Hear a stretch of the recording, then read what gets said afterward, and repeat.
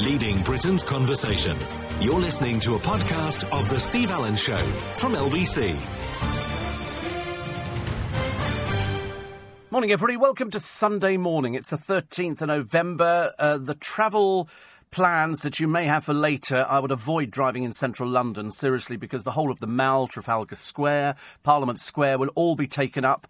The security is coming in already, so already we've got road closures out there for 11 o'clock when Her Majesty the Queen will lay her wreath at the cenotaph. Leaving Corrie after 55 years, Emily's out of the street. But she's not really told them. They've just said she's been resting for a little while. She's 85. The brothers who died in each other's arms. It's a war story. I was watching a whole programme the other day about tunnels at the Somme. Quite unbelievable story. And what else? Oh, loads. I must tell you about these tunnels, first of all. I sort of stumbled across a channel called Yesteryear or something like that. And they obviously do lots of things on the war. And this was they've been out to the Somme. And the Somme has changed very little, apart from the fact it's all grown up and there's grass and things like that. But this war was fought underground. And the tunnels are still there.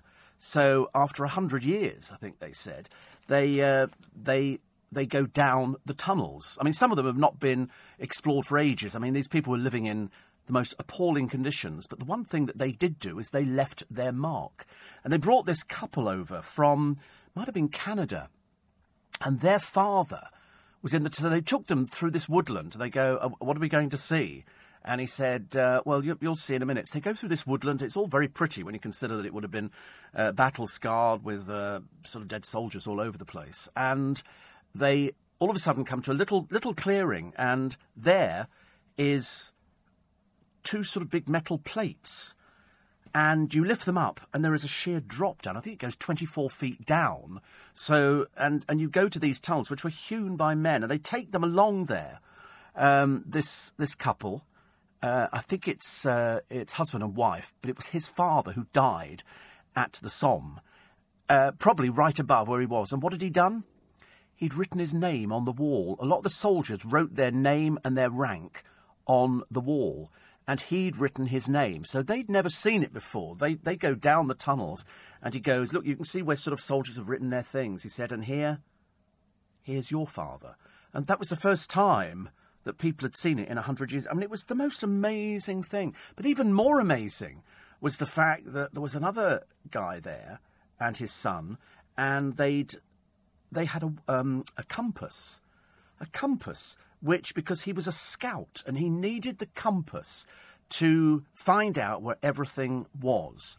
And they just had the compass, and they said, that was our dad's compass. And they said, listen, we have something for you. They go to this barn. This woman runs a museum. What she got, she doesn't even know this couple at all. She's got the leather case that goes with the compass, which is inscribed with his dad's name on it. And he goes, it's unbelievable. He said, now they're together, the compass and the leather case, and he gives her the compass. He said, you keep that, he said, because you've looked after the leather case. And I think now these two things are together, and I think it's right that you look after them. Well, I'm sitting there with floods of tears thinking, this is the most amazing thing ever. But it's the fact that the whole of the Somme is literally honeycombed with these tunnels. I mean, there are thousands of yards of them. One of them goes for like 3 kilometres. Three main tunnels lost for 90 years underground. And must have been backbreaking, but they found time to write their names on the walls of the tunnels, which, to be honest with you, I should imagine, you'd have been quite worried up above where all hell was breaking loose. And the guy who signed his name and then his son saw it later, he died right above there because they had to come out. It must have been just the most awful thing ever. Conditions were terrible. And that's why you buy a poppy. That's why you buy. It doesn't cost very much to buy. You can give £100 if you want to buy a poppy. You can give 20 pence. They don't care. It's just buying a poppy. It's buying something to remember those people. And last night at the Royal Albert Hall, they have the Festival of Remembrance. I always laugh because they do 2 shows 2 shows. They do an afternoon show, then they do an evening show. The reason they have a gap between them is because they've got to sweep up all the poppies. Each poppy represents the life of a person who died in battle and fighting for this country, fighting overseas, fighting all over the place. It's the most moving ceremony you will ever see in your entire life. If you've never seen it before, go to YouTube, type in Festival of Remembrance, and it's just the most fantastic thing ever. So whatever inconvenience we're going to get today, and believe you me, I complain about inconvenience in London all the time. You know, nowhere to park, had to come in on the bus, clutching my little bag with my oranges in it, thinking, God, I'm going to stick out like a sore thumb on this bus, you know, unless I'm sort of being all leery and being all drunk. But at the end of the day, the royal family will come out. The Queen's wreath this year is lighter than usual, because she's getting on a bit, and she doesn't want to lift some heavy old wreath. Although normally I thought somebody could carry it for her. Nigel Farage meets Donald Trump. That one runs and runs, doesn't it? Doesn't it run and run? Let's actually admit that Donald Trump doesn't know diddly squat about politics. I think we've all established that he knows nothing at all. He's a businessman. And he's a crook, and he's a deceiver. He's everything. He's had to tell lies. He's done everything, because that's what people in business do, whether you like it or not. It's a hard fact. So Farage has been out and meeting it. Isn't that funny? All Theresa May gets is a phone call. Farage gets to go out to meet him. What does that tell you? What does that tell you? And then somebody said to me, oh, have you heard what they've done with a bit of your programme? I love the interior of Trump's flat. Gold lift. I mean, that's me. That's me to a T. That is absolutely me. I could live in that lift. Anyway, so on Friday, was it? Friday. Friday we had Paul Smith, the newsreader, and he told me. I mean, he claims afterwards that he didn't give me permission to talk about it. That he's a fan of Susan Boyle.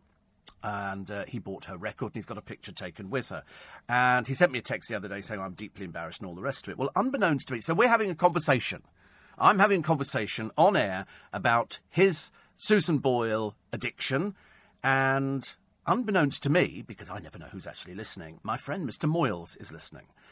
He works for another radio station, and he needs my help in boosting his audience. And so he mentions me as often as possible, and we weave him into my programme occasionally. Anyway, somebody on his programme, it's either him or Dave. Could have been him, actually. And they put together this one-sided conversation. Well, it had them in fits of laughter. I was tweeting about it the other day, saying, if you haven't heard it, listen to it, because it's terribly funny. And what it is, it's the one-sided conversation between me. He thinks it's the producer, but of course, actually, it's with Mr. Smith, the newsreader, about his addiction to Susan Boyle. But they decided to add a little bit extra, as Mr. Moyles now explains. You've got to understand that Steve is basically talking to his producer, but you don't hear this on the radio. We have added in extra audio, but it will be clear. Are you ready? Yeah. Here is Steve Allen from LBC. If we get into a sexist row over men not playing the Dame, we're in real trouble. Absolutely. Perhaps she's got something coming up and she needs some publicity. Oh, God. Is he very angry still? That's really, seriously unhappy. Well, we've had Subo, she's phoned me in the studio, and she said, how's everything down south? And I went, it's fine. And so she's sending me a free copy of her album, which is, oh, no, lovely, look, oh. Aren't you lucky that people care?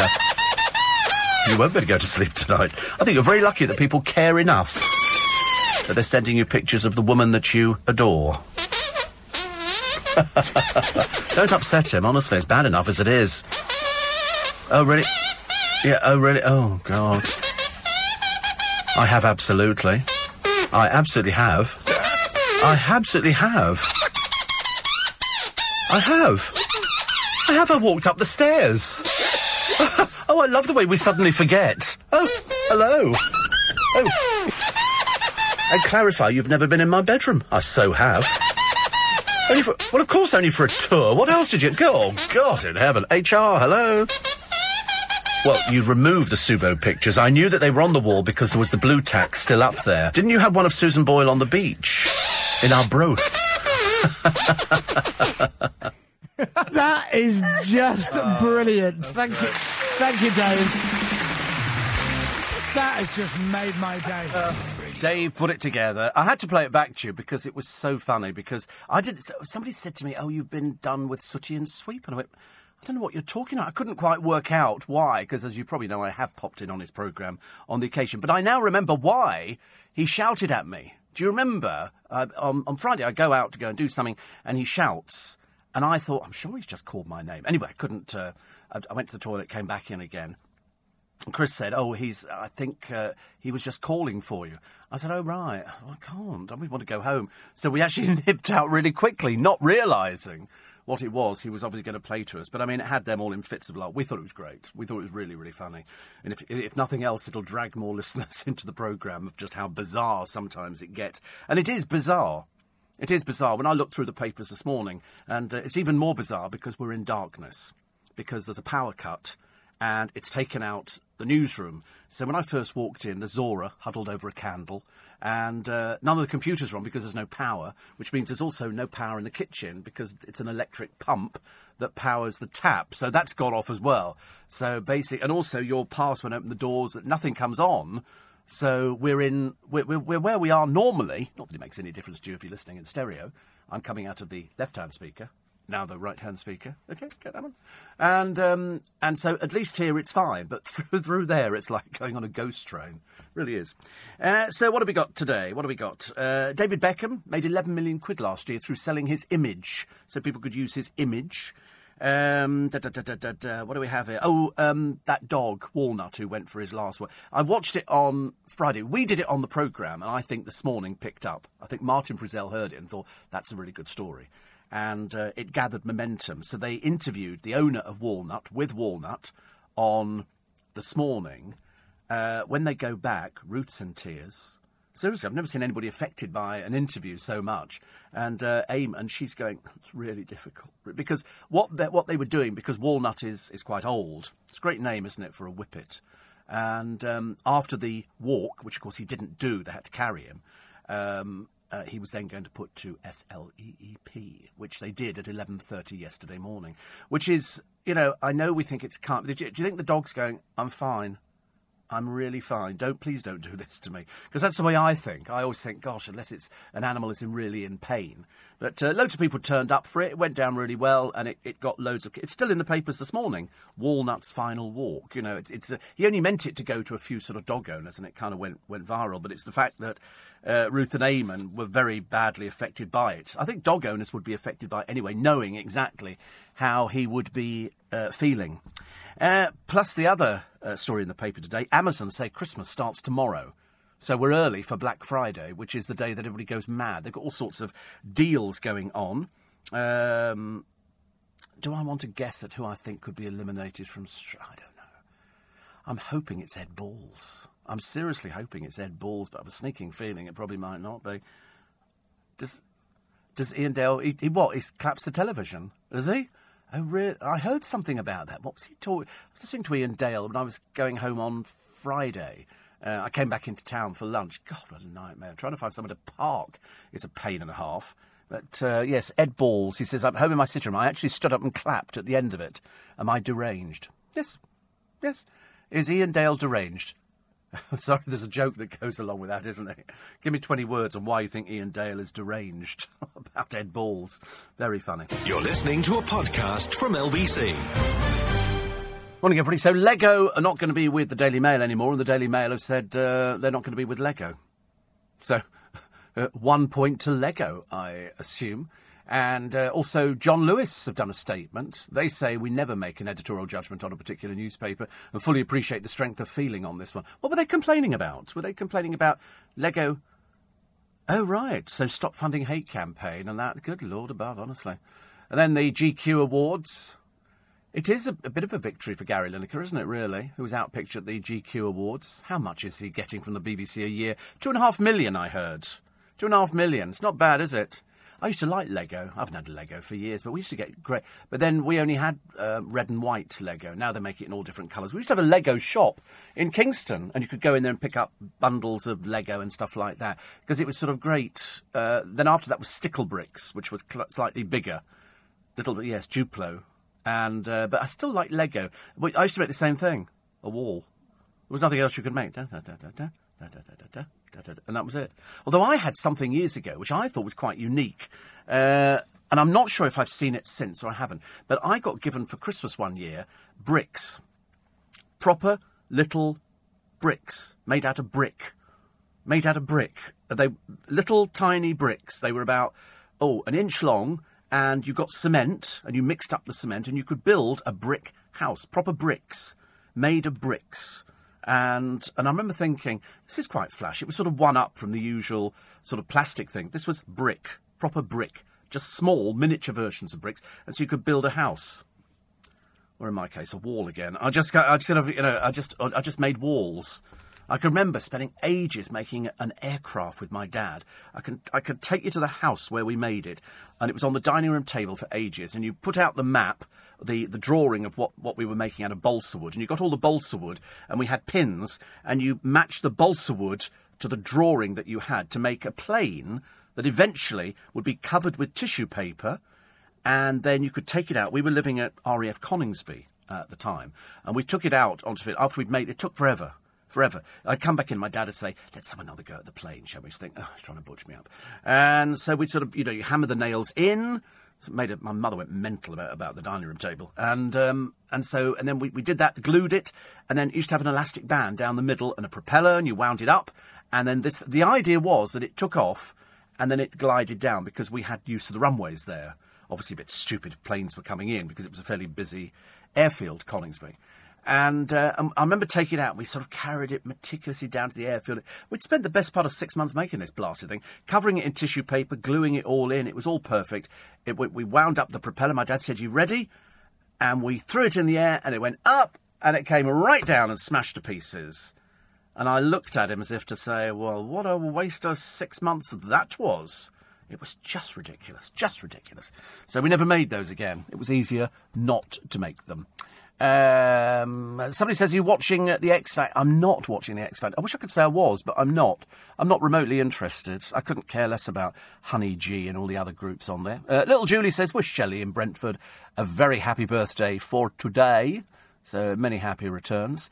And I watched the Festival of Remembrance on TV, says Ken. And the tears flowed when they introduced the two ladies who were the ATA pilots. I met one of them a few years ago at Battle of Britain Memorial Day in Kent. Lovely lady. I could have listened to her experiences all day. They should always be remembered. Oh, it's the most amazing thing. Absolutely the most amazing thing. It really is. I've always bigged it up. I can't think of anything else that you can say about it that bigs it up even more than what I can say about it, because I just think it's the most tremendous thing. And you feel like saying, I've heard people say before, I wish these people were here and they could see exactly what we're doing for them, that we haven't forgotten them at all. 84850 steve at lbc.co.uk. Steve, you said Auntie Enid has a trampoline. That made me laugh. Well, I mean, I know. You must have been listening to the In Conversation with Nadia Sawala when she was asking, actually. Poppy Cabs, Francis, says, all the wonderful London Black Cabs volunteering to collect and deliver veterans to the cenotaph free of charge. Generous people looking after other great people. If I had a cab, I'd be doing it as well. I would be doing it. Read Birdsong by Sebastian Faulks. It's about those Allies and the Germans who dug and lived in those tunnels, setting explosives under each other's lines. Sometimes the tunnels clashed. They'd be fighting all the way down there in the dark. Yes, I mean, it was quite something. It's the fact that they're there. It's the fact that they are there. It's just unbelievable that all this time on. Birdsong is, Sebastian Faulks, we were trying to get in, and for some reason it never actually happened. And he talks about the British soldier. This is in Birdsong, on the front line in Amiens during the First World War. And he developed the novel to bring more public awareness to the experience of war, remembered by World War I veterans. Because they're out there, and you'll see them today on the television. You'll see the veterans today on the television. They'll be there, and they'll be proudly wearing their medals, and they'll be proudly marching. And some of them don't have very much now. But if it wasn't for them, you wouldn't be listening to this programme. There's not that many veterans left, are there, really? I mean, how many from World War I have we got left? Is there none at all now? Everybody has gone now. I remember when they brought them out, there was one, I can't remember his name, was it Harry somebody? I've just got it was Harry somebody. And I remember, my God, he was sort of wheeled out. And Harry Patch. He died look at him, honestly. He was conscripted into the army at the age of 18. He died at the age of 111 and raised in Coombe Down near Bath. He'd been living at a care home. Wow. The sole British survivor of the war is former seaman Claude Schulz, who's 108 and lives in Perth, Australia. We think he's since passed away, but I remember Harry Patch, because he fought at a battle in World War I. Amazing, isn't it? Claude, let's have a look. Claude, yeah, he died 2011. An English-Australian. My God, these people, what stories. How to survive. Claude was the last surviving combat veteran of the First World War. I mean, what an honour. What an honour to be that person. God, we have no idea what they went through. Not a thing. But you must watch that channel, Yesteryear, or whatever it is, because it's got all these things about the war. You'll love it. You'll absolutely love it. It just sort of puts it into perspective, what they were going through. Even they were just filming, and you saw men go over the top, and literally they got to the top, they were mown down. And people are then stepping over but you're watching it. You're watching real life. You're watching the end of somebody's life who sort of, they go over the top, up and over, taken out. 70,000, I think. 70,000 at Ypres. Oh, dear. Anyway, what do we got in the papers today? Things a little bit more cheerful. Well, sort of more cheerful or not more cheerful, depending on whether you want to go for Ola Jordan and her dreary quest to sort of make something of herself. I don't really know what she can do apart from just get her boobs out. That's about as far as it goes, I think. I don't think there's anything else. And she's practically done that anyway. Harry's girl comes over for 2 days. God, I bet they were exhausted. It's a long... I mean, couldn't he just go and see her? Isn't it exactly... He's got loads of things on, is it, at the moment? He's just to go out and shake her hand or something. And then Harry goes to the rugby. And he doesn't take Meghan. She's flown back. Instead, he takes somebody... called Princess Charlene of Monaco. She's the wife of Prince Albert. She looks royal. Harry called, what? Harry's doing the old sticking the thumbs up thing. She must be looking at him thinking, are you sure we're related? Oh, God. But anyway, Meghan's gone off home. She didn't get any coverage in going home. What a shame. I thought they'd have seen her sort of walking to the aircraft, getting on the aircraft, waving, doing something. Ola Jordan, I'm insecure about my body. Oh, God, we're all insecure about your body, darling. We've seen so much of it. But she says, people pose in the shower, but how do you wash your bits? You have to cheapen it, don't you? But there again, that's all you know. You only know cheap. You don't know anything else, really. Potty Honey G says, legalise weed. We'll come around our way, we've got loads of weeds. Seriously, loads of weeds. But the side of the road, everything's a roundabout in Richmond, full of weeds. Come around and sort those out for us. And then we can get rid of you. So much easier. 84850. Steve says, Patricia, you're offering to help Trump with all your mentions of your wall-building experience. God, I thought nobody had seen through that one. I thought nobody had seen that one. Well, somebody wrote to me the other day after I wrote to it. It's so funny. People are so weird. And... saying, what was it? Oh, that's right. After I'd mentioned Mr. Moyles and the making of this very funny sweet thing and all this kind of stuff, which we thought was hilarious. And somebody said, after all those things you said about him when he was on another radio station, as if he's never mentioned that to me, as if he's gone, you said something about me, Steve.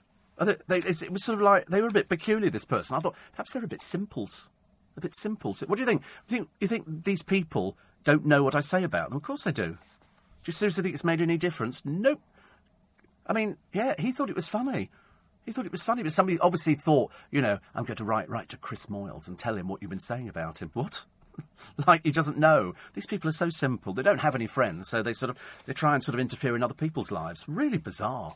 Not normal at all, is it really? The tributes to the tram crash victims... united in grief, and they've got pictures up. There's one this week of a young guy called Mark Smith. So there were 7 lives which were lost, and 50 people were injured. There's also, that Mr. Hall came out. This is Stuart Hall. He's now living on an estate. I don't know where his money went, presumably on legal fees. Somebody said it might have gone on legal fees. And he's living on this estate, and somebody said, but he's living on an estate full of kids. Well, most estates are full of kids. Wherever he goes, there's going to be children. But if the prison services decided that he's fine to release out of prison, then that's what it is, unless you're going to hold something against somebody for the rest of their life. That's like saying, had the Krays been alive and we let them out to live in the community, would they have murdered again? Would they have broken people's wrists and things like that? The answer is probably not. I mean, it's understood he moved to this 3-bed semi, which he rents from a friend around 3 months ago. He's been freed on licence since December. So, he's been out for quite a while, and a friend's got this place, and he's let him have it. Mind you, can't stop at the moment. We haven't seen any of these stories in the papers that we did about a year ago. A year ago, it was just one person after another. It was amazing. You're listening to a podcast from LBC. Morning, everybody. 26 minutes to 6. And then that bizarre story the other day of a girl of 14 who claimed she was bundled into a car by two men and subjected to a horrific rape. And people are going, this is absolutely awful. And then the police come back and say it didn't happen. And I thought, what do you mean it didn't happen? They apparently checked CCTV, they checked dash cams, they checked everything of people who were in the area at the time, and they claim it didn't happen. And then it just sort of got forgotten, and I then got confused. I got very, very confused by it. The actual story is this schoolgirl who claimed she was abducted and raped. They've ruled out, the police, that she was kidnapped. Thames Valley police have issued a statement ruling out that the girl was abducted. She told police that a man grabbed her at a busy junction, bundled her into a waiting car in September. The student said another man was in the driving seat and immediately drove away. She told police the men then raped her before she managed to escape, raised the alarm by knocking on doors on a nearby housing estate. A spokesman for Thames Valley Police said the evidence gathered indicates the reported abduction did not take place. So specially trained officers and staff from the police, Oxfordshire County Council, Children's Services, health and other agencies. I mean, there's loads of people involved in this now. This would be, a huge amount of people will continue to work with the victim at her pace. But they're saying it didn't happen. So what do you mean at her pace? This is the bit where I actually got a bit confused about. Officers said they'd carried out a thorough review, including sifting through CCTV and dashcam footage, as well as gathering witness statements. E-fit images of two men investigators wanted to trace in connection with the report were publicly issued a fortnight after the girl came forward. No arrests have been made. They also investigated possible links between another case and this one, but are yet to have found any information at all. This was a 19-year-old who was sexually assaulted by two men while heading home in Headington. But they're now saying that this second one didn't happen. And I don't quite understand. If they're actually working with her, she claimed she was abducted and raped, and they've said there's no evidence for this. They can't find it. And it came up on the news, and I remember looking at it thinking, so did it happen or did it not happen? Is this girl ill? Is there something that, I think we should be told. But when you look how many people are involved in trying to sort this out, you think maybe there are deeper issues here that we don't know about. The trouble is people do tell fibs. People do tell little white lies. Sometimes the lie escalates into something that you've got no control of, and it bounds along at such a pace, gathering as much information as it can. And so it's a case of where do we go from here? And we have to try and offer counselling to somebody who might be ill. We don't know. She might be a fantasist. We have no idea. But all these different people have got to get in place, and they've got to try and sort it out. It's terrible, isn't it, really? Absolutely terrible. That was just one of the stories I didn't understand last week. The other one was how in God's name did Donald Trump ever get elected President of the United States of America? My grandfather, says Martine, fought in the trenches in World War I. An uncle was tail gunner in World War II. And my late father was an intelligence officer, listening to the Russians, while co-opted from university into national service. And me, well, let's just say OSA covers me. Thank you. Separated at birth, Honey G and Jonathan King. Never thought about that, Gaynor. There's one to think on. Simon says the programme's called Unearthing World War I. It's on the Yesterday channel on Freeview, channel 19. Thank you, Stephen Dartford, for that as well. And then somebody says, is Honey G for real? Can't sing for toffee. I know, that's the stupid thing, isn't it? It's a joke. And the joke is at your expense. The joke is at your expense, because they put her out on tour. She's just the most ridiculously stupid character I've ever seen. Whether she looks like Jonathan King, I don't know. It's just ridiculous. It's an old woman wearing a silly hat. It's just really ridiculous. It's the stupidest thing I've ever seen. She's not a proper rapper. We actually think David Cameron's a much better likeness to her. Those silly, cheap glasses she's wearing, it's just ridiculous. Absolutely ridiculously stupid. But if that's the state of television programmes nowadays, so be it. So be it. Stop the annual pop at Poppies, writes Rachel Bletchley in the paper today. She's talking about the fact that the One Show put Poppies on, is it Honey the Cookie Monster. What a stupid producer that would be who went to Let's Boy. I mean, put it this way, how disrespectful. How disrespectful. Somebody at the One Show, we always thought they were a bit stupid there, you know, for sort of booking all sorts of people. They've been slammed for, I mean, to be honest with you, the producer should be fired immediately. How to take the mickey out of something. How to absolutely, you know, bring it down to such a level that a glove puppet has a poppy stuck on it. I mean, seriously, that producer should be fired immediately. Absolutely. It's just an absolute joke. An absolute joke. Mind you, the whole One Show is a bit of a joke anyway, isn't it, really? But to put a poppy on, it's taking the mickey out of people who lost their lives. I'm sorry to say it. But the puppet was on the show to discuss... What was he on the show to discuss? Or it was on the show to discuss? Go back to it. It was on the show to discuss sightseeing in London and British biscuits. What? Even more of a take, isn't it, really? Absolutely awful. But many thought the BBC show's producers. Do they have producers on that show, or do they just have children who have no idea? Oh, should we put a poppy on it? Yeah. Do you know what I mean? No, it's just red. It'll go funny. It'll look funny. It's disgraceful. It really is. Hundreds of viewers took to social media. I mean, you don't put a poppy on Cookie Monster. That's just ridiculous. It's a puppet, for Christ's sake. Really annoying. Anyway. Happy stories. Pawnbrokers shut 68 shops. Do people still go to pawnbrokers? This is one of Britain's biggest lending chains. It's called Cash Generator. And this is over interest rates. So they've had to scale down. There's another sister company. It's an American company, incidentally, Cash Generators. And what they're doing is they say, we're undertaking a consultancy process with employees about a potential restructuring. I suppose there must be people out there who go in there and they've got a phone they don't want or something like that. And they sell it, and that generates money, and then somebody else goes in and buys it. But it's a bit bad in this day and age. Pawnbroking's been around for ages. You know, many society. In fact, I still think that in Fleet Street there is a one. If you look up, as you're going down, is it on the right or the left? I can't remember, right or the left. I think it's on the left-hand side. It's 3 balls, and that was the sign of the pawnbroker. Why 3 balls? I've got no idea. But it was 3 balls, and that's the sign of the pawnbroker. So you could go in there. Oh, there is one in Fleet Street. Oh, there you go. I was quite right, actually. This is Sutton's and Robertson's, and they're the 3 balls. They proudly opened their doors many, many years ago, I think in 2011. And you can be assured of discretion. It's the sort of place you can go into and say, listen, I've got a Bentley, an Arge, Mullin, a tea, and I'm looking for a bit of money. How much are you looking for it? Oh, not too much, you know. Few £1,000s. They will give you secured loans of up to £1 million. But it's the fact that they've got the pawnbroker out there. But do we know why it's 3 balls? I suppose it's because once you've given your stuff in there, they've got you by those little things. I can't think of anything else, actually. It's quite a rare thing to see.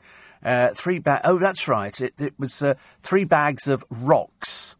The 3 ball symbol became a family crest for the House of Lombard, which was a banking community. So that's what it was, actually. And then the other question is, what do the 3 balls hanging outside a pawn shop mean? It means that they've got you by them, and they're going to squeeze very tightly. So that's it. So most European towns call the pawn shop the Lombard. And the House of Lombard was a banking community in medieval Londinium. According to legend, a Medici employed by the Charlemagne slew a giant using 3 bags of rocks. The 3 ball symbol became the family crest. So now you know.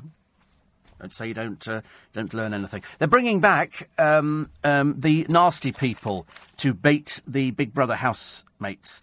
And they think Nasty Nick Bateman could be set to return. And this is to mark the 20th appearance of the reality show. Nick became a national hate figure when he appeared on the first ever series of the show.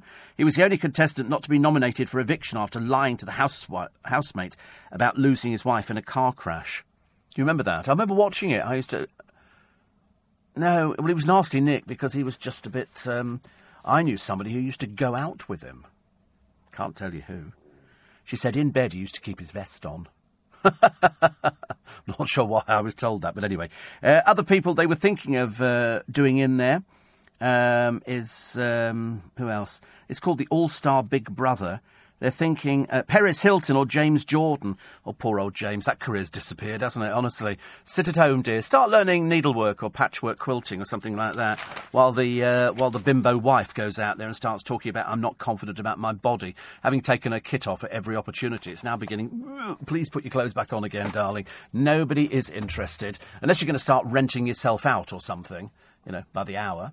And many of these American-type pawnbrokers have had their fingers burnt, Steve, trying to expand over here. Obviously, people need to raise money, don't they? People need to raise money, and if you need to raise money, where do you go? If the bank won't lend you any, then you have to go to a pawnbroker, and that's what they say on Posh Pawn. They've got that one in America as well, over at Ghastly Place. What an ugly family. Ugh. I've been to it in Vegas. Dreadful one. The place is like an absolute dump. And porn stars, it's dreadful. Inside, there's hardly anything for on sale, and also nobody's interested. All it is merchandising for this ghastly-looking family. Fat, overweight children, giving you threepence for your treasured items, and people sit in there. And then there was another one where they've expanded, and it's huge, and it's all, it's father and son, and daughter is in on it. I don't know, I lose track of these things. But in America, it's big business, big business. And so now they do programmes on the television about them, and we sit there and watch. We got one in this country, so we got one here, which is quite nice. And do you remember when John Warrington, says the other Danny Cohen, couldn't understand why people with tattoos on their arms could walk around in winter wearing only a T-shirt? You told him that the tattoo ink mixes with the blood and keeps the body warm. And that's why you only ever see people with tattooed arms only wearing short-sleeved tops when the temperature drops to zero. Did you ever tell him it was a wind-up? Don't tell him that. Don't tell him that. He'll be listening to this programme. I get myself into most dreadful trouble. Can't talk about things like this. Another one here.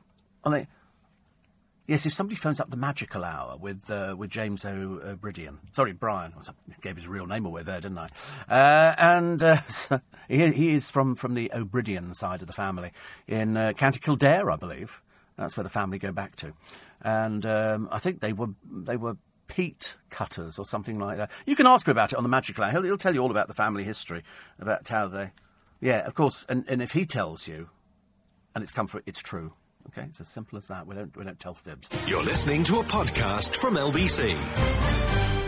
Morning, everybody. It's nice to have your company. It's Sunday morning. Central London will stop at 11 o'clock this morning for 2 minutes of silence. 2 minutes of silence. We'll be observing that on LBC in Katie Hopkins' programme. So she'll be doing the 2 minute silence, and it's just an opportunity to remember people. It's nothing, is it really? I've seen so many comments in the papers about it's 2 minutes out of your life. It's nothing at all.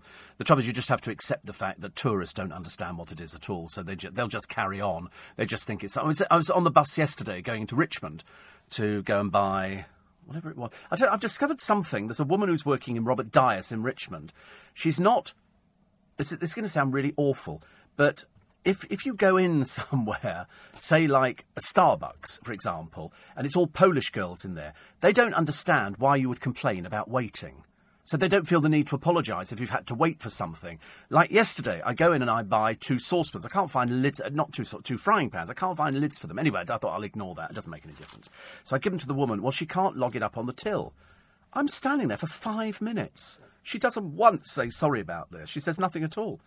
She just, at the end, goes, $17.99. And that was it. Not, sorry, it just won't scan or something like that. And I remember thinking, odd. So I'm sort of coming back on the bus, and there's a woman who gets on, and she sits opposite me to the right-hand side. And as usual, people start a conversation, not with me, but with the person who they're sitting next to. And she says, I can't understand it. She said, the traffic in Twickenham is dreadful today. She said, what's going on? And so the woman sitting next to her looks at her like, are you really dumb? And she goes, it's rugby. Is it? Says the woman. She can't have missed all the flags up everywhere for the rugby. And she goes, I wonder what it is. I felt like saying to her, are you out of a home or something? It's rugby, dear. Surely you know this. For the next few weeks, it's rugby. Football, Scotland. When I was in town on Friday, I've never seen so many men in kilts. Seriously. Ali's Tartan Army was on the move on Friday. Was the trouble in Trafalgar Square? There would be. They were boozed up when I saw them. When I came out of Joe Allen's at about 4 o'clock, I think. And they were well boozed up by that time. And a couple of pubs down the Euston Road. Trafalgar Square was full of people in kilts, full of them. I mean, seriously, it is. It was Ali's Tartan Army. And people crossing the road, young people, old people, all sorts of people. And then the pub halfway down, I think opposite Madame Tussauds, nearly on the left-hand side, I think is a Chelsea pub. And that's full of the biggest bunch of oiks standing outside. You've ever seen, oi, oi, like that. I remember at one time I pulled my car, because the traffic lights are right there. Well, you can imagine in my car, can't you? Oi! All this kind of stuff. It was a little bit embarrassing. A bit like the woman on the bus this morning. Off her face on drink. Literally, leery, shouty. It was literally clutching a bottle of wine, which then fell to the floor. And she was just off her face, and girls were laughing at her. And I thought, very sad, isn't it? But, of course, you're roughly in the same kind of state that she's in. 84850 steve@lbc.co.uk. Leslie says, oh, I love this one. This is hilarious. You are so funny, but you crossed a line yesterday saying foxes are dangerous. That's crossing a line, apparently. Why don't you get a life? Get a life. It says that the foxes would rip the badger to pieces on the advert. Utter rubbish. These people are so lonely. The one that walked past you didn't attack you, did you? No, it had mange. Mange. Should have listened properly. Poor old Leslie, honestly. Gender, undefined. Sums it up, really, doesn't it? Yeah. But thank you for tuning in. Bless you. I'm glad I'm a replacement for the NHS. So if I'm saving the NHS money, I'm all in favour of it. You know me. I'm a caring, sharing person. The Sun on Sunday, what do we got? Michelle Keegan. Apparently she's going to be 8 months away from her husband. Well, you know, she doesn't have to be. She doesn't have to be. You know, she can take another job nearer to home. But this is one in South Africa. Apparently she's told pals, this is Michelle Keegan, very average actress, that she wants a luxury Cape Town apartment as she plans to spend most of 2017 in the city. She jets off in March. Where are we? November, December, January, February. 4 months away, and the dreary old baggage is droning on about she wants a luxury apartment. Darling, everything's luxury in Cape Town. Everything's luxury. You'll love it. It's so cheap over there. And she's not expected back in Britain until November. Thank God. Thank God. I'll drive you to the airport. Of course, the problem is she's in a luxury apartment. He's over here twiddling his thumbs with his friend. And what's he going to do? What Mark going to do? Where are you going to go? I don't know where he's going to go. What's going to? I suppose actually, as he doesn't have too much work in the books, he could sort of go over there, can't he? And he could go and visit her. Whether he will or not remains to be seen. Also, the other story, I was only telling you the other week that Jessie Nelson, she's the hefty hideaway girl in Little Mix, is single and on the market again. Which is very odd, because we remember reading in the papers that her relationship with Jake, Colleen Nolan's eldest boy, is off.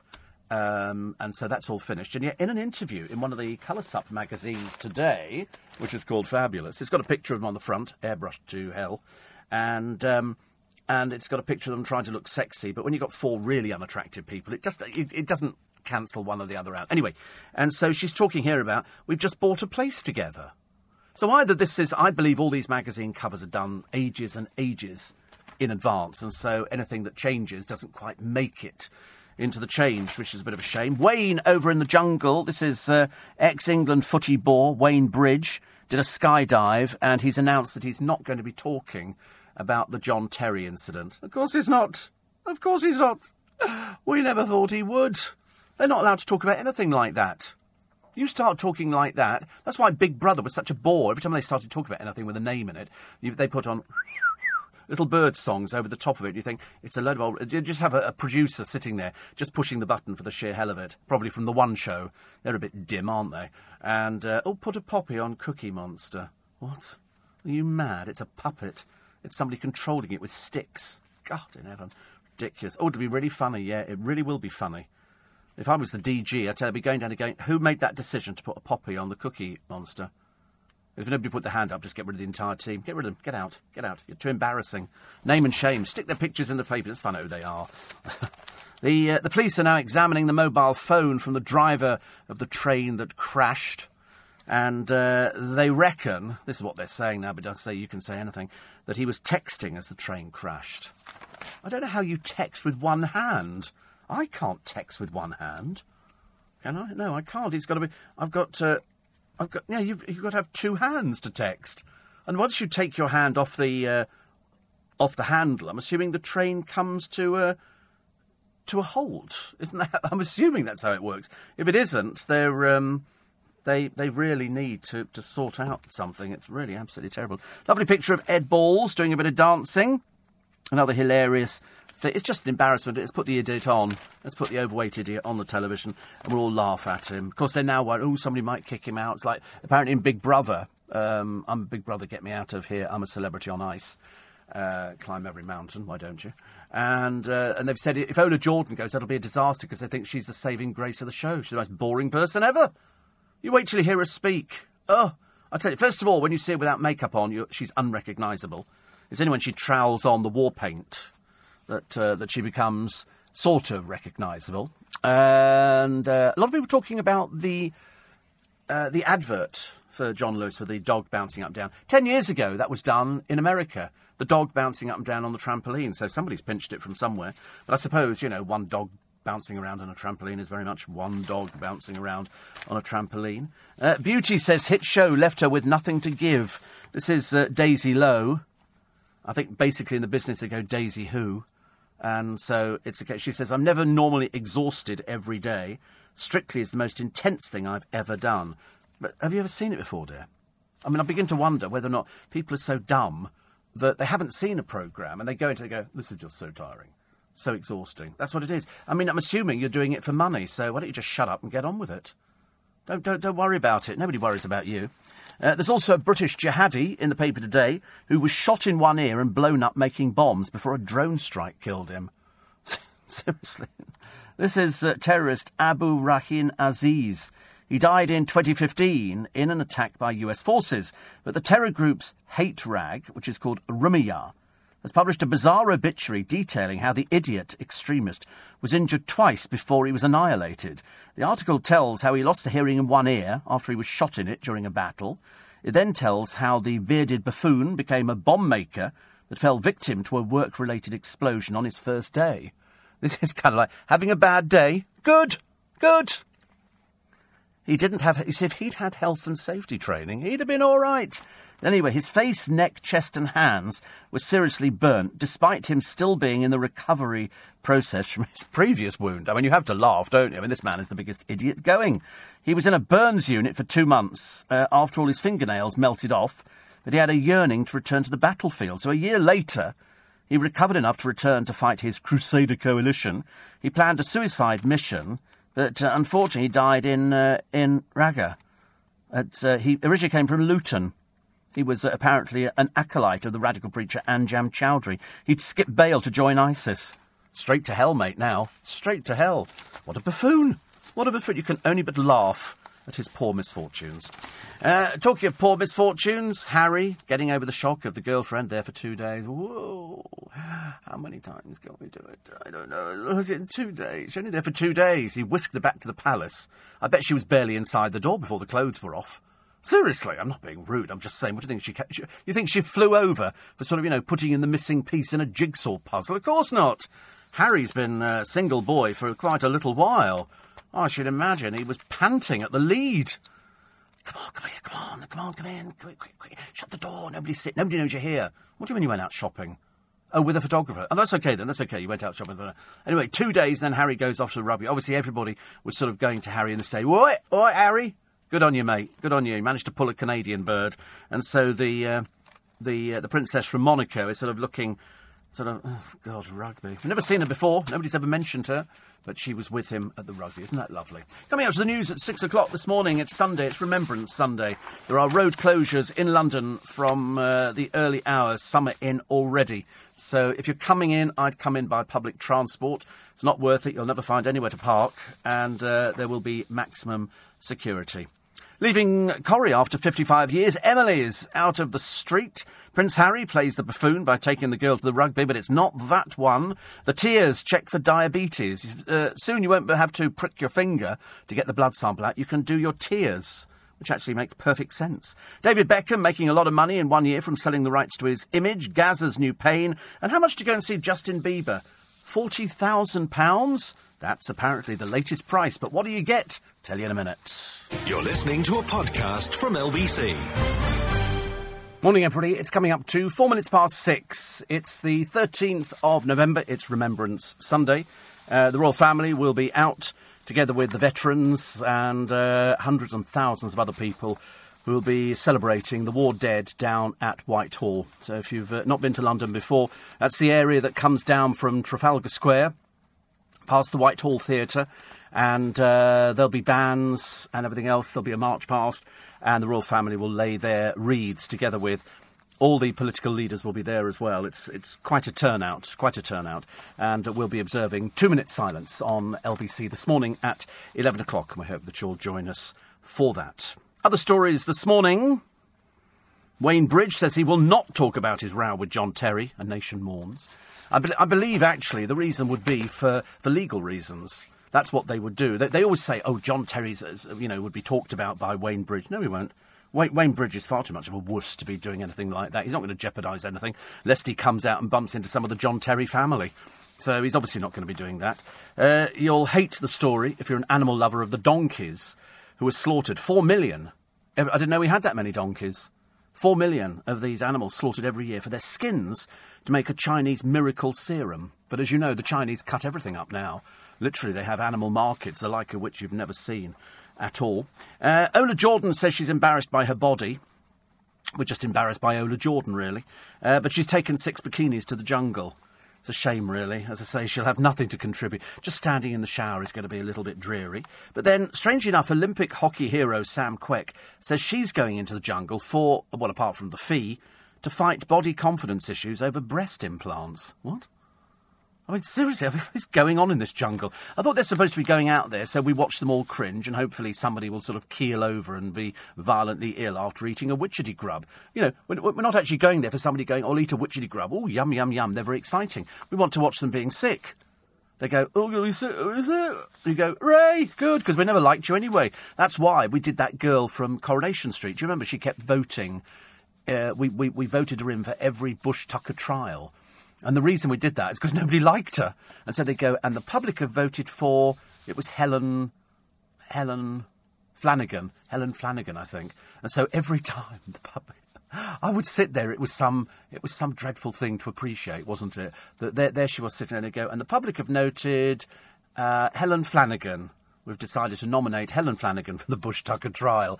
And so she'd be the one. I mean, she just went through Bush Tucker trial after Bush Tucker trial, which we thought was amazingly hilarious.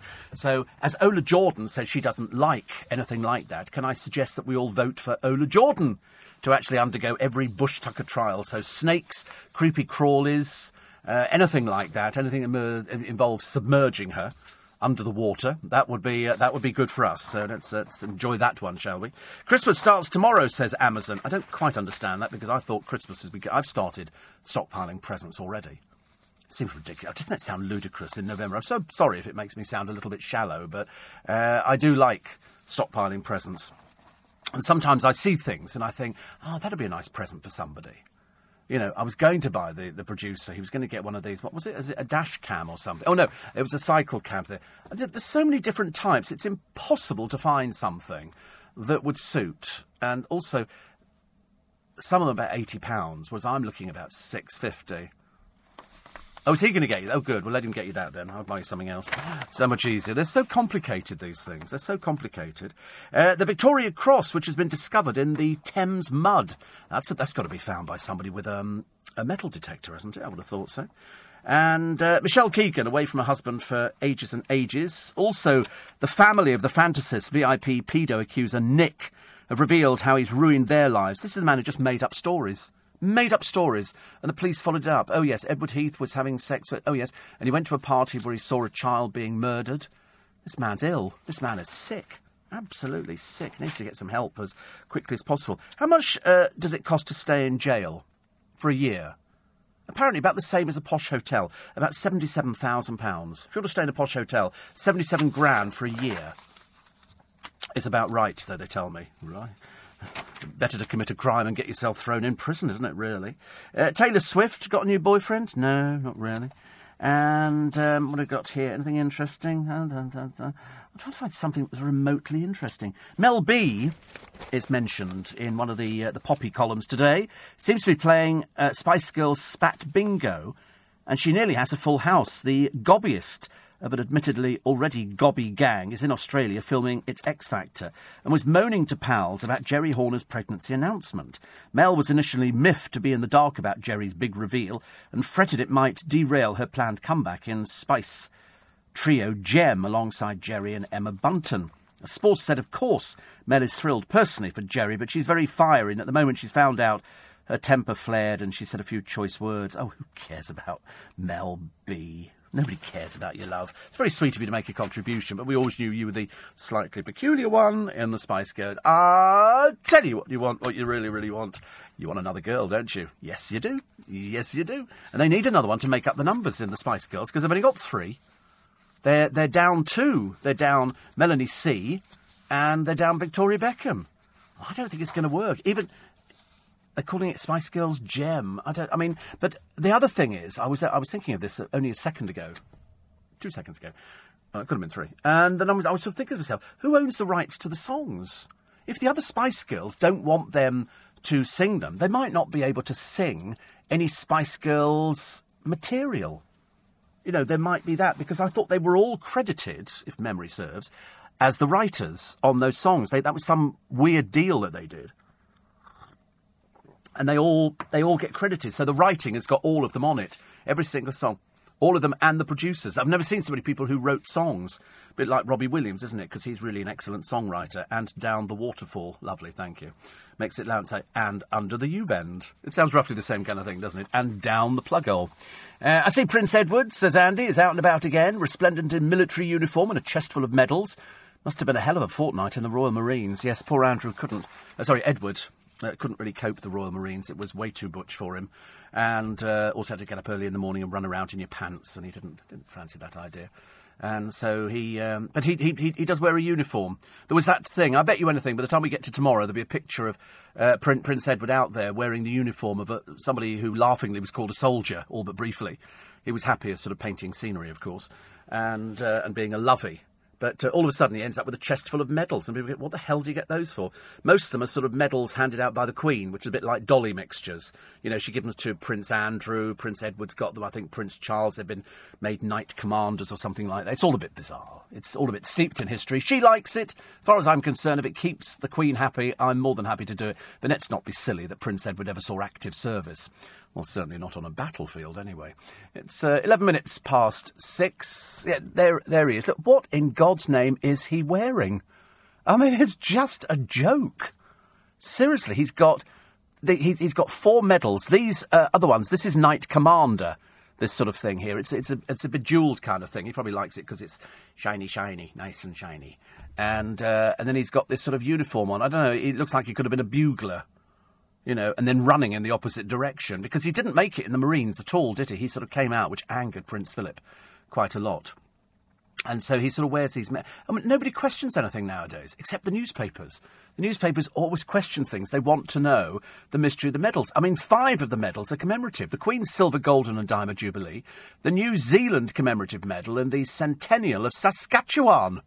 He also has a Canadian Forces decoration, his Royal Victorian Order Star and Order of the Garter given by the Queen. In other words, it's a blooming bunch of poop.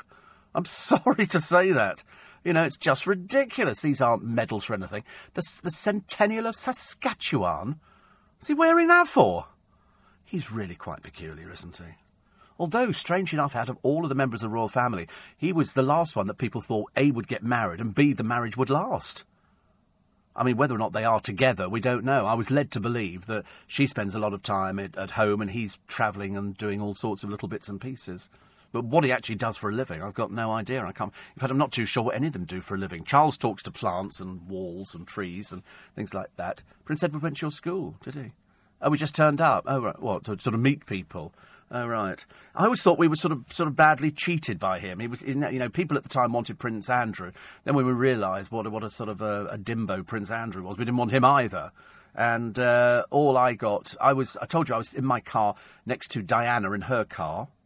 And I remember thinking then, if only I'd had a camera and gone, click, taken a picture, or waved at her and gone, hi, like you do. And have I met the Queen? No, but I've sat behind the Queen Mother. So that's about it. I'd love to meet Prince Philip. I think he'd be really, really good. Very exciting. You know what I haven't done? I haven't got a poppy for my car. I haven't found anybody around my way that was selling the big poppies for the front of cars, which is a bit embarrassing for me. Because I did say that I was going to get one for the car, but I didn't. But I did give £10 for 2 metal poppies, so I thought that was good. Doesn't matter what you give. Doesn't matter how much. If you can afford to give more, give more. If you can't afford to do that, don't worry about it. But we'll be looking at Prince Edward and, of course, old Prince Andrew, because apparently he saw frontline action at the Falklands War, flying his little helicopter in and out. That was about it. And what did Charles do? Isn't he a commander of a destroyer or something? I remember thinking, how does that happen? I think what they do, they have to find something for them to do. So we'll sort of decorate, William up in something. The Prince was promoted to Admiral in the Royal Navy in 2006. Admiral of the Royal Navy. He's also a General in the Army and an Air Chief Marshal in the Royal Air Force. Oh, please. I mean, it's like, I'm in charge of jelly babies in this building, OK? Steve Allen, head of jelly babies. Why has he got to be in charge of all of them? He's also got honorary rank and appointments in many branches and regiments of the armed services. Unbelievable, isn't it, really? But so he's an admiral in the Royal Navy. Left hand down a bit. Forward, everybody. Forward. I mean, I don't understand how he can be. So he's got the dedicated support of the Queen in his role as Commander-in-Chief. He's Admiral of the Fleet, Field Marshal and Marshal of the Royal Air Force. He already has gained his private pilot's licence and flew himself to Cranwell in a twin-engined Bassett of the Queen's flight to start advanced training to qualify as a jet pilot. And he got his wings in 1971. Oh, so in theory he can sort of fly. I don't think we've ever seen him flying, actually, have we? I don't think so. But he did fly in a troop-carrying RAF Britannia to join the destroyer HMS Norfolk at Gibraltar, whilst training for his bridge watch-keeping certificate. You just sit there and watch bridges for a week and they give you a certificate. He attended a one-day course in escaping from a submarine. That'll be useful. Wait a minute. The submarine's gone down. What do I do now? Help? Nope, not going to work, is it? No work at all on that one. But he's very busy. I just thought he grew vegetables and talked to things, which is obviously does a little bit more than that. I know that they must have uniforms in all their cupboards, and whoever dresses them, because they do have people who dress them, by the way, would have to know which uniform for which occasion. And as far as I know, they've never made a mistake, which goes how highly the staff are that work for the royal family. They've got to know everything. They've got to, they have to kind of work that through, don't they? And it must be difficult for today because the Queen's going to... she's going to be wearing black. It's going to be with a black hat. And that she'll have her own special poppy. And they will always have a bit on the television where at the poppy factory they show you somebody making the Queen's poppy or the Queen's wreath or something like that. They do it. It's the same thing every year. Martine says, I've discovered the trams in Croydon are not fitted with a dead man's handle. Really? Well, there must be. I mean, otherwise the questions over safety of these trams. But surely, I mean, these things would have been thought about before. You've got to have everybody's safety. You've got, am I wrong on that one? I mean, if I was travelling on a tram, I want to make sure that, if my driver died at the wheel or fell over or collapsed or something, that the train would come to a stop. Otherwise, how are you going to open the door and stop the blooming thing? If you can't stop, I mean, the thing is destined to crash, isn't it? Ridiculous. Absolutely ridiculous. Another one here. Says, can you play the Moyle sketch again? No, you have to find it online now. Martine reckons that Prince Edward just looks ridiculous. Keep Helen Flanagan off TV. She says, just say Witchetty Grubs are on the studio canteen menu. It was so funny because every day she got nominated. I don't know why that would strike me as funny, really, but I just thought it was kind of funny. I was going to bring you the weather today, and to be honest with you, I can't really be bothered. It's going to be dry. I think that's all we need to know. Car poppies can be purchased all year round from poppyshop.org.uk. Thank you. I didn't know that. There you go. So I learn something new every single day. Also, Toblerones. Fan of have I missed an out time here? I haven't. Toblerones are have shrunk. They're shrinking because the cost of the ingredients means that they actually have shrunk them and they put the price up. So, and yet the boss of Toblerone, who's a woman, has increased her salary by millions over the years. Oh, there's a car poppy. 50 in stock, £5.49. Isn't it funny? It's actually got a price. You think, because when you go and get one out on the street, you give what you think. How much are they doing the metal poppies for? Metal poppies down a little bit. $3.99. Oh, well, I gave a £5 for one. There's a poppy umbrella as well. Oh, God, I didn't realise there were so many things with poppies on. Nice. You can get a jute and Juco mix bag, or a single poppy jute and Juco mix bag for about £3.50. It's nice, isn't it? You're listening to a podcast from LBC. Morning, everybody. If you're a diabetic, and we were just watching Steve Dixon up on the television, it looks like he's recently had his teeth whitened, which is so funny because he doesn't smile that often. Because if you're a newsreader, you can't just be sitting there going, ha ha ha ha. You can't do it. You can do it on this programme, but you can't do it on his. And then this morning he smiled. We were nearly dazzled. It's the Rylan look. It's like, Ryland's got more teeth in his mouth than Muffin the Mule. And probably just about as exciting. And Steve Dixon's got as many teeth in his mouth. But he's a diabetic. He's type 1, which means that he has to check his blood sugars. Now they're saying that diabetics can check their health with their own tears, because you generally get problems with your eyes. And I notice this, and so do other people as well, because sometimes your eyes water, and it can be going from one temperature to another. It's an absolute pain, and so sometimes your eyes go a little bit misty. But it's Theresa May type 1 too. It's so annoying, it really is. And so even though I wear glasses just for reading, sometimes you have to sort of peer over the top of your glasses, round the side of your glasses, anything to try and get a clear picture of what's going on. And so now they say you can check your health with your own tears. It's a new device which takes fluid from the eye to measure blood sugar levels. Sufferers currently test with a little machine which has got a little tiny needle in it. You fire it up by pushing a button on it, and it's a spring-loaded thing, and it pushes this little needle into your thumb or finger or whatever it is, and then you push, and you get a little globule of blood which you put onto the slide, and then it measures your blood sugars. But this one here is saying you don't need alcohol wipes, there's no fingerprint pain, nothing. The Tears Touch glucose sensor now faces clinical trials. The Tears Touch glucose sensor. Wow, very interesting. Apparently around 4 million Britons have diabetes. Many have to check blood sugar so they take insulin or other drugs at the right time. That would be Steve Dixon. He'd have to take blood sugars, and check on a regular basis. He would know if he was going to be ill, because you just know these things. So that's like a nice one. But I mean, not obviously for a little while yet. 84850. James reckons Prince Charles is really Mr. Ben, popping in and out of the wardrobe. What would he be today? An astronaut? Perhaps commander of the Starfleet Command? To infinity and beyond? Yeah, this could be any of those things, couldn't he, really? He can be whatever he wants to be, I suppose. There's no sort of law. They just sort of make him do something, and then they go, oh, you're commander now. And they go, oh, wow, that's amazing, really, isn't it? What else we got here? Gigs to net £26,000. This is Ryan Giggs, and he's going to host 26 grand. He's going to rake in 26 grand by doing a single evening in his own restaurant. 80 fans are expected to pay £340 each to see the ex-Man United and Wales star interviewed over a 3-course dinner. That's all right, isn't it? If you 300, it's a lot of money, actually. A lot of money. I'm doing the same thing, but we're not offering dinner, as you know. It'll just be me, you and thee, and I think some people will be having drinks at the Hippodrome on the 12th. Oi, Buster, says one of the papers. That's our bouncing boxer. John Lewis accused of copying the video of the US dog. And it's very interesting. Last night, a spokesman for the company which made this one over here says, what a great video of Chago on the trampoline. Although it wasn't the inspiration of our Christmas ad, we're sure he and Buster would have been good friends. Our story was dreamt up by our creative team, who presumably had seen the bouncing boxer dog.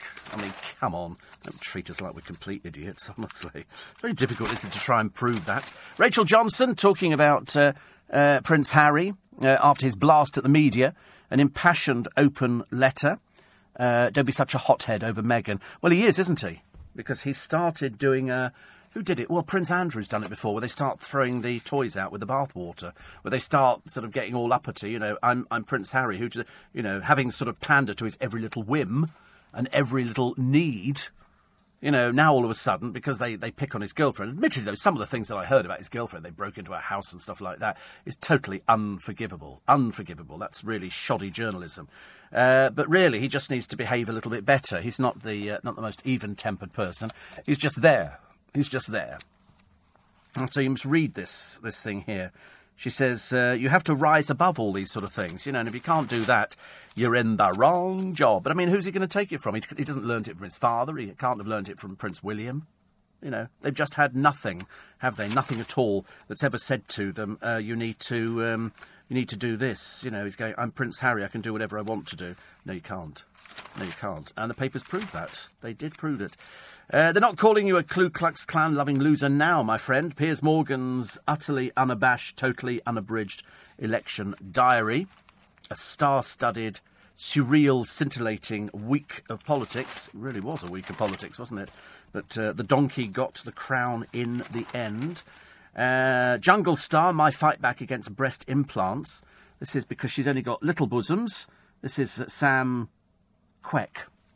Who's in I'm a Celebrity, Get Me Out of Here. About the most unusual reason I've ever heard for anybody going into the jungle. There's me thinking you just go in there for a shed load of money. And Steve from David in Nottinghamshire, he said, forget the X Factor. Friday I watched The Good Old Days. Female singers that can sing. Not a tattoo in sight, even a blindfolded knife thrower. Now that's entertainment. Yes, I mean, the old dross you get on the television is really pathetically dreadful, isn't it? And Prince Charles, Steve, not as deluded as Nick Clegg, who believes he still is relevant. Thank you. The Croydon trams are owned by a company which is owned by First, also own MRT in America, and that company has a few serious accidents. Time to investigate. And in the playground this week at my daughter's school, they were selling Poppies Snap wristbands alongside normal Poppies. I was not surprised. Children were buying them. I hope the message is not getting lost with them. I asked some kids, do you know how important Poppies are? Nope. They didn't know. Well, they're little children. They wouldn't understand that. You're trying to explain, you know, to little children about people going into battle. Their idea of battle is sort of jumping around the playground going...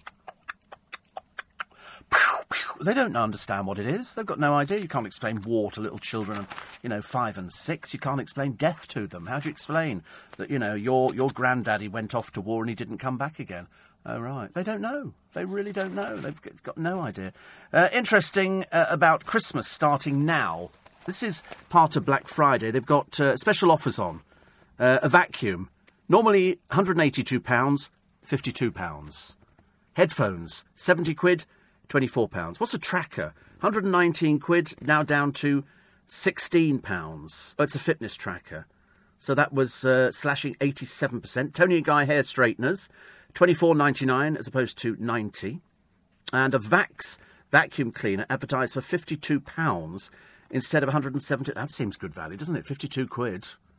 That's very good value. I like the idea of that one. I might go for that one later on. Because I gave my last one away. I bought it and then I get it brand new. Gave it away to my brother's daughter because she needed a vacuum cleaner. And I bought the Vax. But at 52 quid, it's about 179. That's very good value, isn't it? They must be selling that at a loss. Earlier on, Matt was talking about the Lost Stars Club Band. He didn't mention Sylvia Anderson. Did he mention Sylvia Anderson? No, I didn't think so. And did he mention Kenny Baker? He mentioned Kenny Baker. Did he mention Tony Dyson, who was the man who built R2-D2? He died as well, aged 68. George Kennedy? No. From Naked Gun and Airplanes. He died aged 91. Maurice White from Earth, Wind and Fire.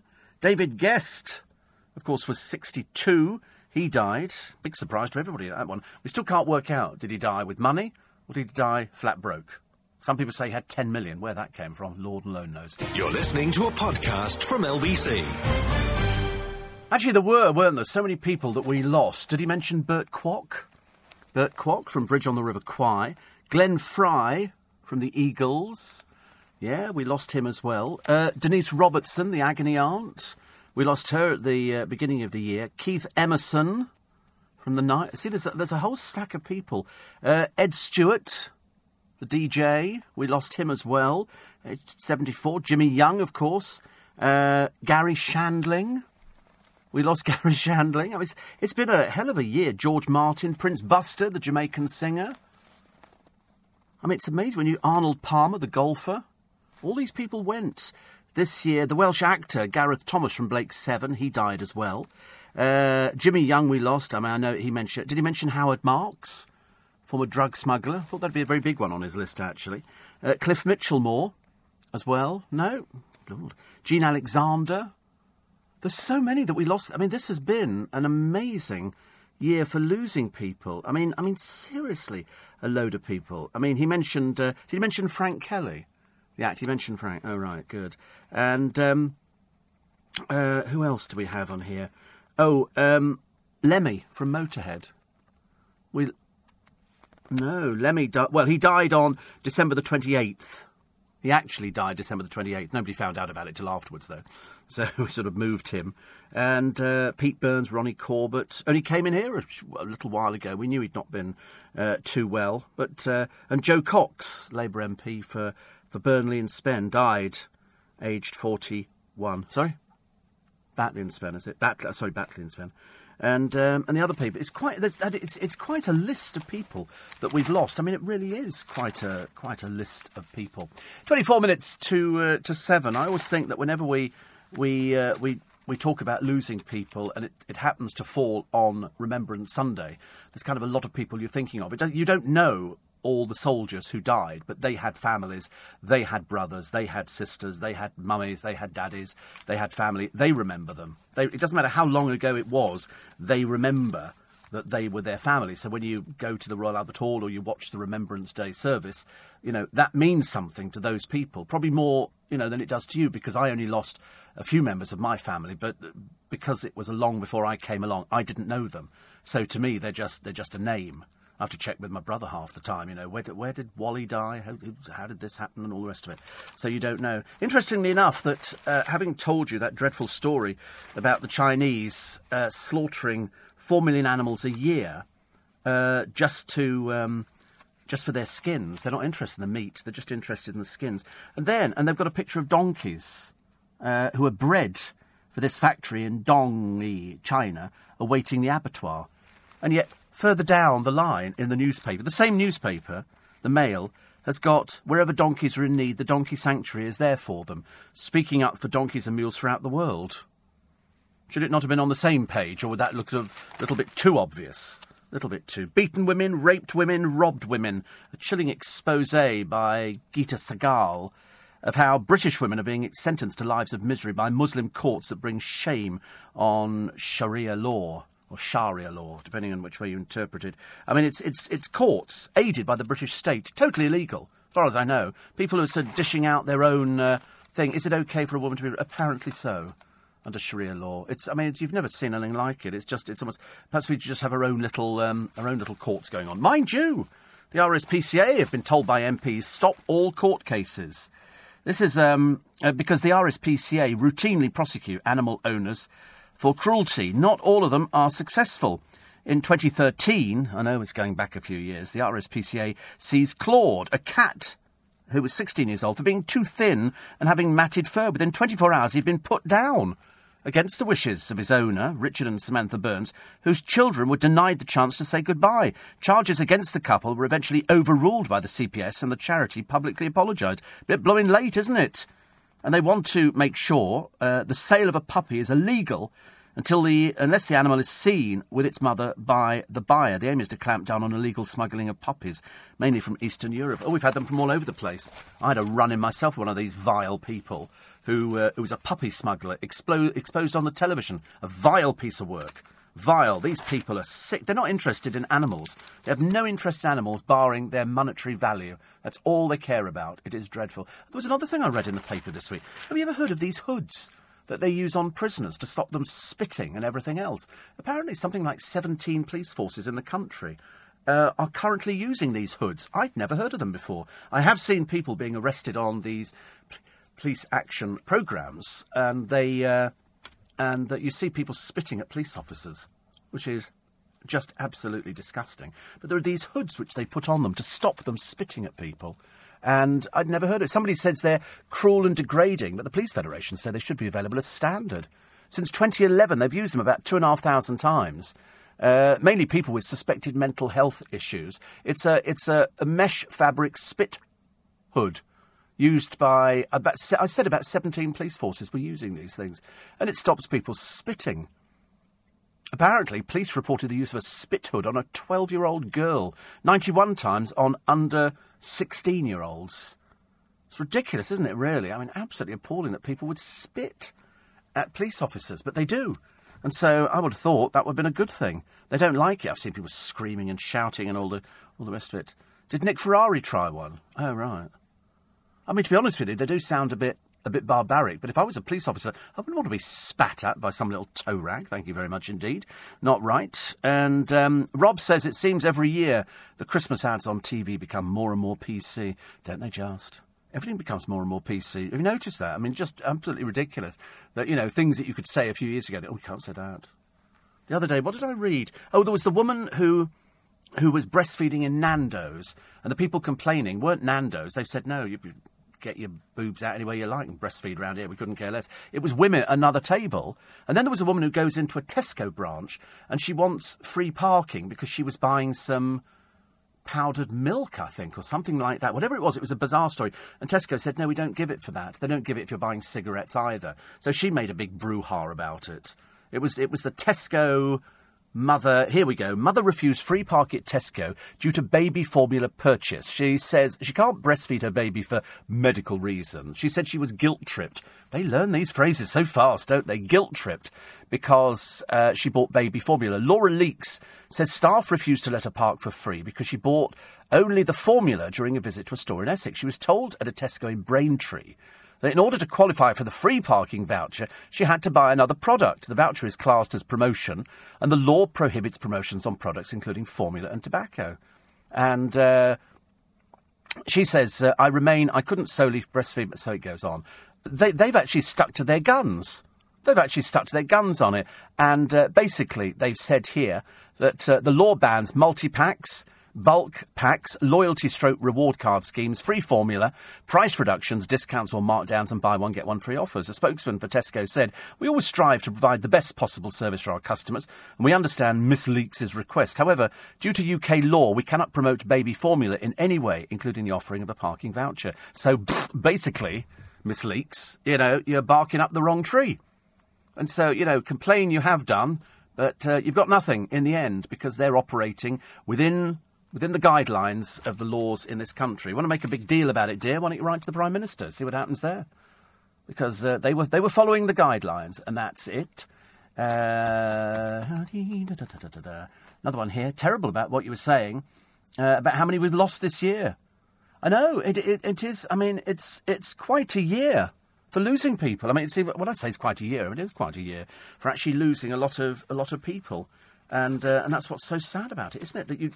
That we do tend to forget always. Oh, no, by the way, I think actually New Year's Day I'm on breakfast for New Year's Day. I think I'm pretty certain I'm on breakfast. I think that's what my big boss said to me the other day. I'm doing breakfast on Christmas Day, and I think New Year's Day. They're both Sundays. I'm doing breakfast on there as well. That's nice, isn't it? We can reminisce over how drunk we got the night before. Not in my case.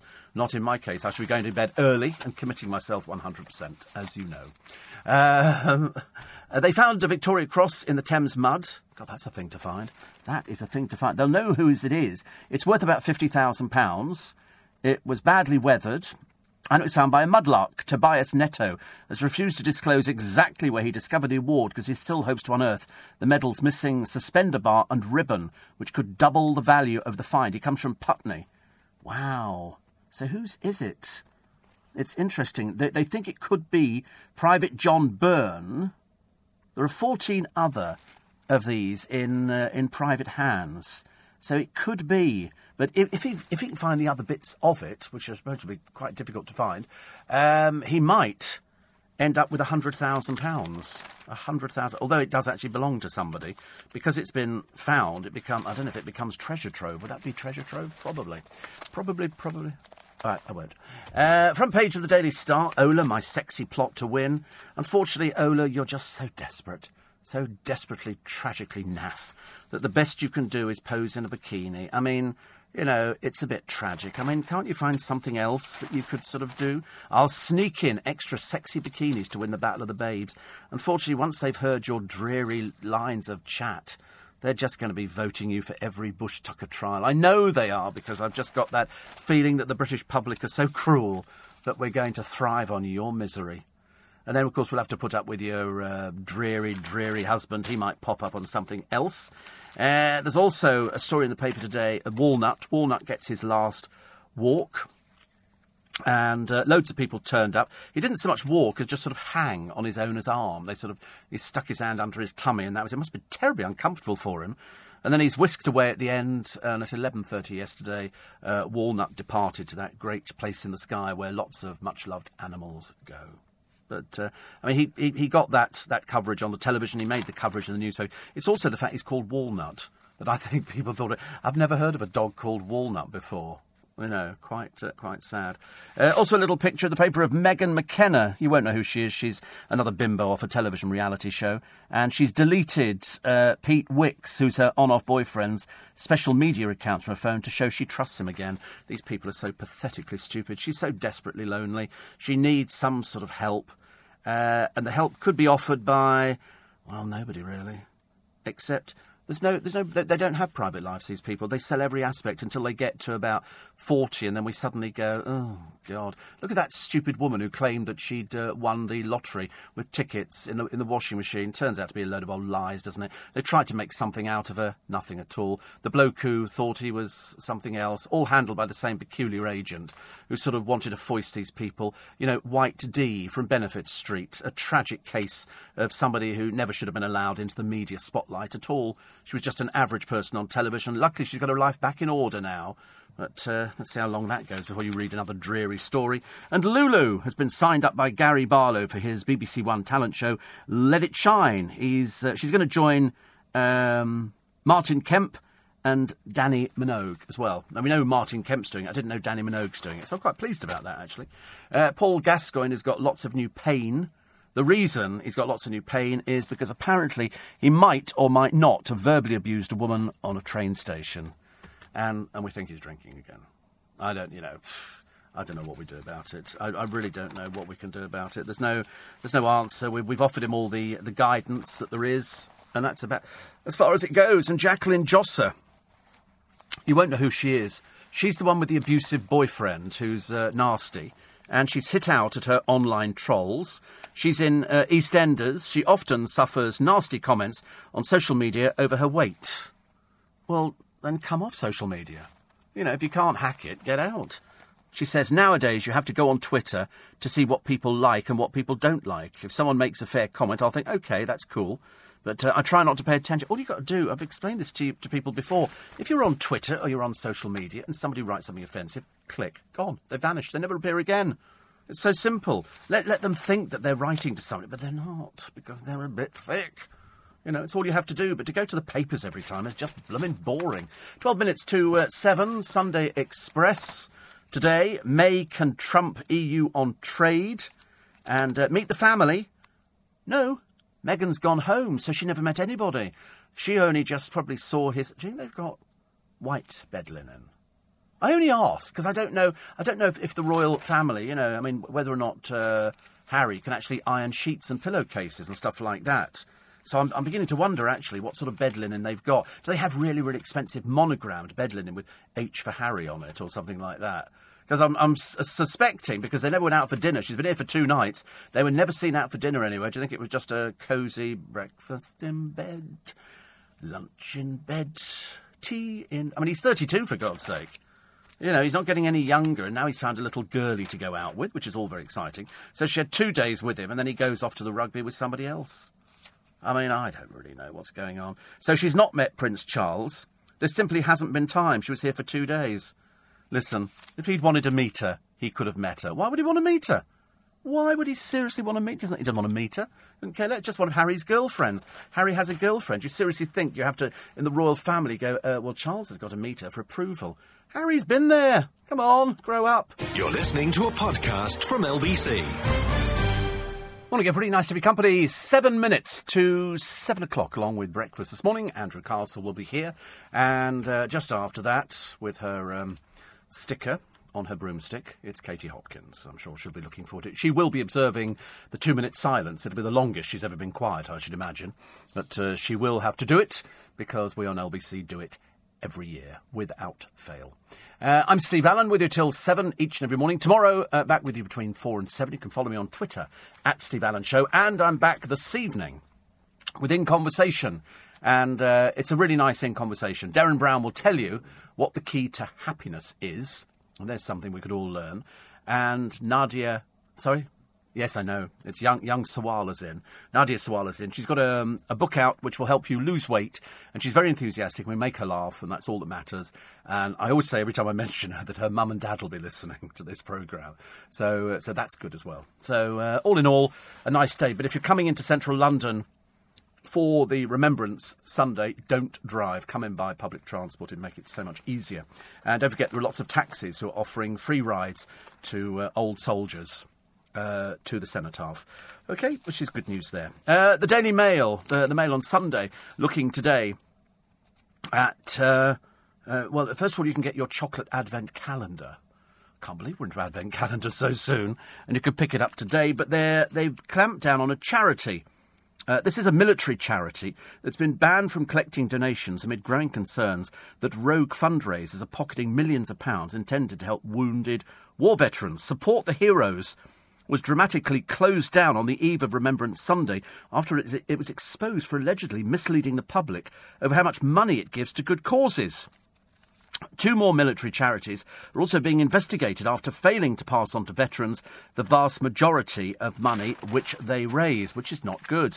One charity raised £3.1 million, but gave out just £250,000.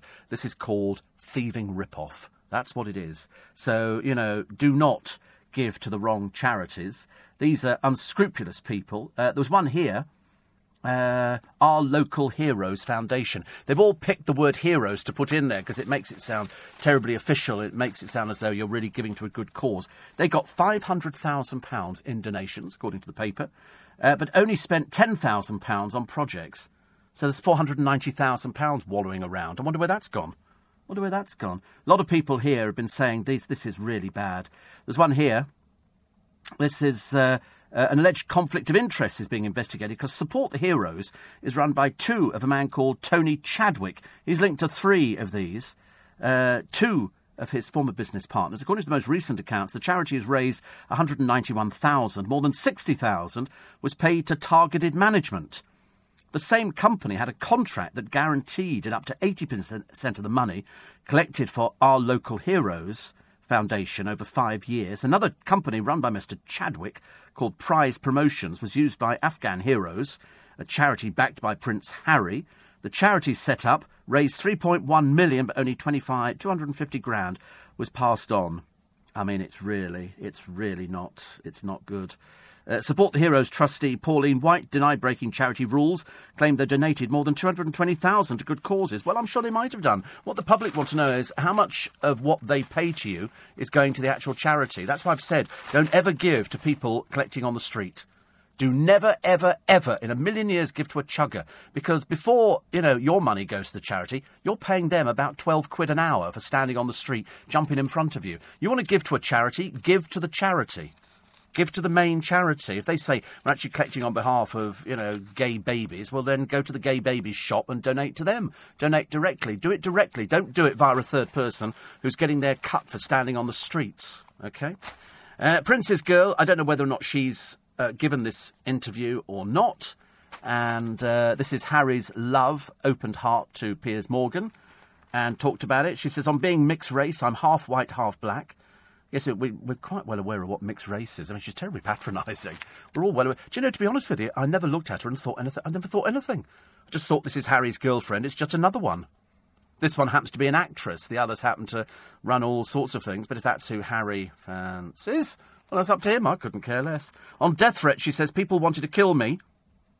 I never knew there were so many emojis with guns and knives. Really? Where have you been, darling? What sort of little world are you living in? Is it the world of pink ice cream and lollipops and stuff like that? On her embarrassing moment, she said, I was a briefcase girl on Deal or No Deal. I have no idea what a briefcase girl is. Presume she brings in a briefcase, I suppose. I cringe when I think about it now, but it paid the rent. And on dating again, I've got a few guys being a little persistent. I'm just out of practice with the dating scene. Well, you're not that out of practice, love. You got on a plane all the way from Canada to come over for 2 days. That's not out of Oh, God, I've got to go. That's not out of practice, is it? That's called, my God, you're really up for it, aren't you? I've never heard of anybody getting on a plane, flying from Canada for 2 days of passion. I'm assuming that. And she didn't get to meet the Queen, Prince Philip, Prince Charles. She didn't get to meet William. Just got to meet Harry, who's going, I've got you for 2 days. We're not moving. I'll get pizza. And she's going, oh, good. Can we not go out to the cinema? I'll get pizza, all right. Got a bottle of tequila in as well. Whee! Anyway, you have a nice day, everybody. And if you're going to commemorate the war dead, then with us at 11 o'clock this morning. You can listen to LBC whenever you want, wherever you are. You can download the free LBC app for your mobile or tablet and never miss a moment. I'm back at 9 o'clock this evening with In Conversation as Cracker. Don't miss it. Leading Britain's conversation at 10... the broomsticks outside with Make America Great Again sticker on it. And no doubt she'll be telling you all about that. It's Katie Hopkins. But right now, with breakfast for Remembrance Sunday, it's Andrew Castle. If you enjoyed this podcast, listen to Steve Allen live from 4 a.m. Monday to Friday and Saturday and Sunday from 5 a.m.